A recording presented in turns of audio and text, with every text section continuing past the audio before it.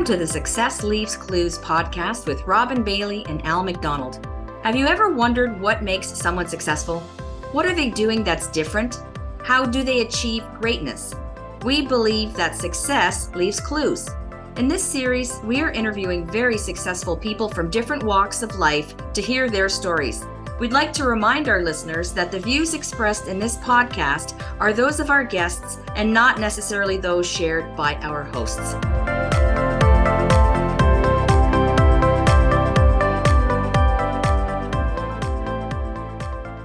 Welcome back to the Success Leaves Clues podcast. Today's episode is sponsored by Life and Legacy Advisory Group. Are you a small business owner who thinks they pay too much in taxes? We can definitely help. Give us a call or book a meeting by clicking the link in the show notes and get your free financial consultation so you have peace of mind about your financial future. We're also brought to you by ARIA Benefits. If you're a business owner or HR leader and you're needing a competitive employee benefits package to help you retain and attract top talent, we can help. Check us out to book a free consultation and create a customized benefits package that fits your business and your budget. I'm your host, Robin Bailey, here with the ever-amazing Al McDonald. Al, what do you say? How's your week going? It's Friday. Here we are. It is Friday, and it's another podcast Friday. And, I always learn something from our podcast guests. It's a lot of fun. And I'm very intrigued by the person we're about to talk to today because I'm very interested in finding out what he's all about. Well, imagine a podcast that's called Success Leaves Clues actually teaches you something. And that's why I always love doing it too, because we get to talk to really, really interesting people and people you might not have encountered in normal life. And I'm certainly grateful that I was introduced to this person joining us today. So without further ado, joining us today is Dipesh Mistry. He is a builder, an operator, executive, and advisor. His sweet spot is shaping strategy and culture for companies that are trying to find product market fit and those that are scaling, particularly in the last few years in the climate sector. Right now, Dipesh is building towards a world with healthier food, more resilient farms, and a happier planet through regenerative agriculture at Vayda. I'm going to struggle with that the whole time. And he is their Chief Operating Officer. Dipesh, welcome to the show. Thanks, and thank you for having me, Robin and Al. We could even just refer to it as Regen Ag. It's a good short form, if that helps. I like that. That'll work well for me. Well, why don't we start at the very beginning? I mean, you and I had such a good phone call the first time. We connected right away. I was so interested in what you were doing. I just heard a podcast about it, and I felt like the universe aligned when I met you, and I thought, oh, I just found out about this, and I learned so much. So perhaps tell us about Vayda and how you ended up where you are today. So maybe to talk about Vayda, I first have to talk a little bit about regenerative farming, or what regen farming is. And at the core, what regenerative farming is all about is how to build up soil health. And it uses a whole series of principles that were very dominant in, let's call it, the way we used to farm, right? When maybe we didn't have synthetic fertilizer or we didn't have the modern tools that we have today. So things like keeping the soil covered, having diversity, having your different rotations of plants feed off of each other, right? And one plant providing the nutrients that the other plant needs. And through that process, being able to build up soil health, which leads to a whole series of really positive outcomes. The first of which is positive climate outcomes. Thinking about the natural processes of carbon cycling and plants taking carbon out of the air and putting it into the ground, making better use of water, restoring biodiversity, ultimately also increasing the density of nutrients in the food or fiber that's being produced. So a lot of really, really great benefits. And when I started learning about this space, I'd spent some time early in my career being involved in building and launching early stage companies. And, that was very early on. And I kind of went away for that for a little bit, ended up back in that space in 2020. And one of the first kind of concepts that we were looking at the time was regenerative agriculture. And that's when I started learning about it as well and just got personally fascinated. So when ultimately we decided, hey, this is a business we're definitely going to have to build, and now that's turned into what is now called Vayda, I was the first to put up my hand and say, look, I want to be a part of this. And that's kind of how my journey into regenerative farming started. As for Vayda, the idea as we were looking at this space was there's a lot of people talking about regenerative agriculture, and there's some interesting references maybe we can talk about in a little bit for people to go and check out if they're interested in learning more. But the reality was what we saw was there was a lot of talk and not a lot of action. And we started to unpack that a little bit and realize that there was this gap, not in the understanding of what regenerative agriculture was or what it could do, but how to apply it and how to apply it in a way that fit well with the way that farming is done today. So that's the kind of problem we set out to solve at Vayda. Through that process, we ended up setting up and running our own regenerative farms, which we still run and manage today. And we're just at the beginning of our journey.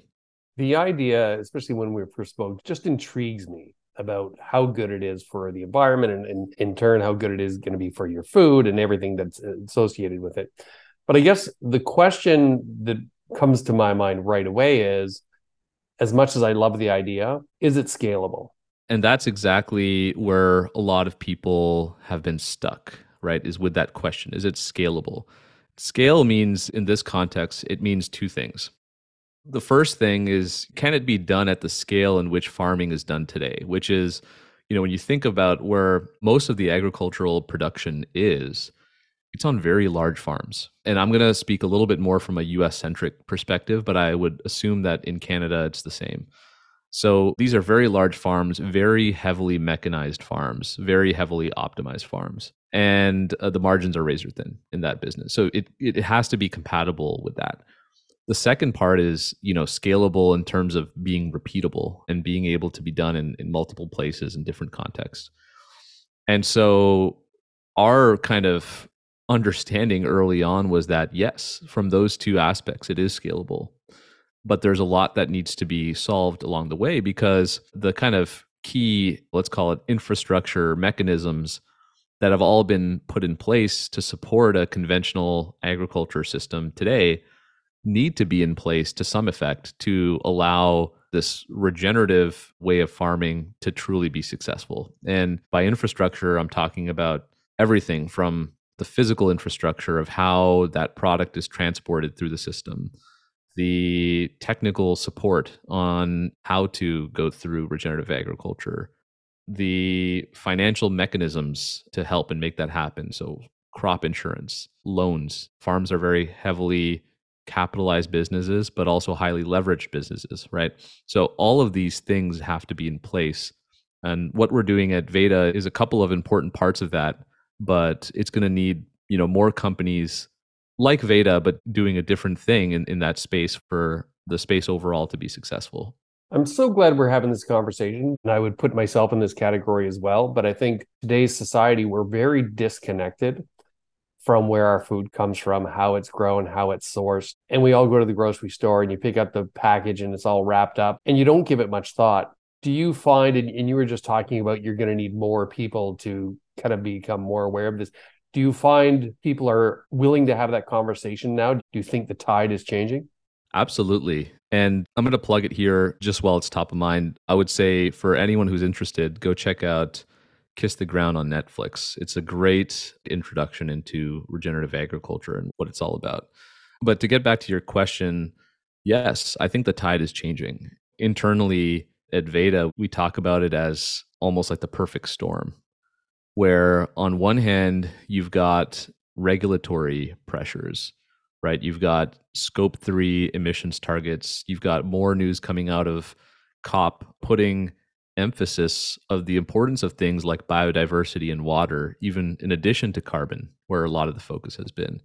So with that regulatory pressure, you've got governments that are interested. You've got companies that are interested, and not just interested in the sense of, hey, let's learn more, but interested in the sense of, they've got skin in the game. And then you've got the consumer, of course, who I think is interested. I mean, I think it's an interesting time to be a consumer in the grocery store right now, given rising prices and everything that's going on that front, right? So a couple competing priorities for sure. But I think the consumer is becoming more aware of this. And I think unsure exactly what that means in terms of taking action. I think the best way we may know how to do that today is like looking at organic produce, for example, or something that's sourced locally, right? Where you'd think, okay, that was sourced in my backyard. It probably didn't take a lot to transport that to me and relatively fresh, so probably better. So certain things like that. And then the third factor at play here is the economic picture. Things have cooled off a little bit, but for farmers, the cost of inputs and the cost of equipment has massively increased over the last few years. And that puts a lot of pressure on the operation, which, as I mentioned, are typically highly leveraged and low margin operations, right? And so you think about that and those three things happening, and it's creating kind of like the perfect storm of something needs to change, something needs to be different. It's interesting because if you go back through the history, there's been a number of different occasions where this type of thinking has come up or bubbled up. But my perspective is I don't think it's ever been in this kind of environment that we have now. And I think that now is the time where we'll really see it start to pick up in the way that mainstream agriculture is looking at production. I'm fascinated by what you're speaking about. A lot of people probably wouldn't know this at all, but I grew up on a farm. My dad was a farmer. That was many, many years ago. But what you're talking about in terms of regenerative agriculture, you mentioned some of the things that was just the way you did it then, planting different crops on different fields at different times. And what I have not kept up with is farming over the last number of years. So am I hearing that, it has become such a big business, such basically all those things that just used to happen naturally, they don't happen anymore? Are we almost returning to what farming would have been 40 to 50 years ago? I guess that's my first question. And my second question is this only in North America or is this worldwide that you would see this? In some ways, yes. And that's just a function of these systems, like the production systems downstream and upstream from the farm, just becoming a lot more optimized and streamlined, right? And so you kind of have your major commodities, corn, soybeans, wheat, being increasingly more and more dominant, and some of the other maybe less common varieties or other grains or other things that were, at least in row crop production, which is most of our world, have kind of fallen away a little bit. I think the part of that that's changing it a little bit now, again, is technology. And I think technology is allowing us to manage a little bit more complexity again in a little bit more of a, let's call it, diverse system. So I think it helps, but the adoption of that is slow and still ongoing. Now, your last question about, is this something that we're experiencing in the rest of the world? The short answer is yes. There's a lot of parts of the world that are looking at this in different ways and different angles. I think Europe is a little bit further ahead from North America with relation to, in general, understanding the climate challenge that we have ahead, but also introducing a lot more regulation. I think a lot of folks in North America would like to see us go down a path where we don't need regulation to solve the problem, but it's possible at some stage that happens too. But I would say, yeah, I think other parts in the world are certainly looking at this problem. I think Europe is pretty advanced on the topic, but this question is literally everywhere. I mean, a place that's close to home for me, like, for example, in India, there's a lot of discussion around the rice fields and burning rice straw, right? Which happens at the end of the season. So I think in different forms, this discussion is happening across the world. And I think different regions are in different places in the conversation. And I would say in North America, we're really just getting started. So I want to take maybe a little bit about what you touched on a little bit, but maybe we can step back a little bit. And instead of just talking specifically about agriculture, do you want to talk a little bit about the climate tech space in general and what your outlook is for that? Absolutely. It's really interesting to think about the climate space because I would say prior to the last 5 or maybe 10 years, last 5 for sure, climate, if you wanted to pursue a career in climate, it really was mostly aligned into the nonprofit sector and the public sector, right? I think the way that climate has evolved and now in the last at least 5 years morphed into a space where there is a large amount of commercial opportunity is hugely promising. And so for those people, maybe even like myself, who are looking for an opportunity to do something that's really positive and still build a really long and promising career out of it, I think it's a really exciting time to be in climate. every single week I talk to people who are looking to jump into climate or even agriculture, sustainable agriculture. And I think that's really exciting for the space. And so I think we've seen over the last 12 months a slowdown in general across funding, the capital markets, and that space. I know there's been a couple different headlines on this topic, but I think at the ground level, there remains a lot of interest in climate tech more broadly and the outlook that that space has, because the problems there are not going away anytime soon. Dipesh, I know you're excited about these developments and what's going on. Why should the average person? So we've got an audience first member listening to this. The average person, why should they be excited about these same developments that you've been talking about? So for a couple of reasons. First of all, I think, for the average person who is maybe a concerned citizen, let's say, I think it's hope, because I think there's a lot of momentum in trying to tackle some of these problems that we talk about or see on the news or seem so big that where would one start, right?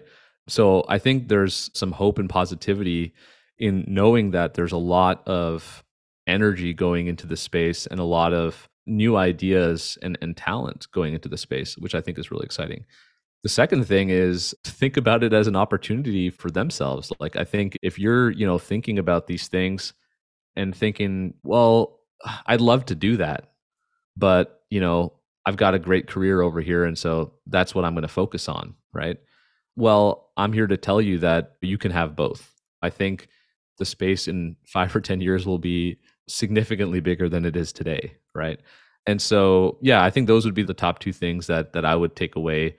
And then the third thing I would add to that as a subpoint to the last point is, if you are interested, there's plenty of resources out there to read, because this climate space is very broad and everybody can find a space that pulls them and attracts them into it. For me, that turned out to be regenerative agriculture. For others, it could be something else, right? So the space is very, very broad. It's my favorite part of the podcast when Al asks his signature question, but I have a feeling you've already answered it with everything that you've already talked about, but we're going to ask you anyway, just in case there's something else. Sure. So there's a saying that goes, a society grows great when old persons plant trees in whose shade they will never sit. So can you talk about any of those proverbial trees that you might be planting?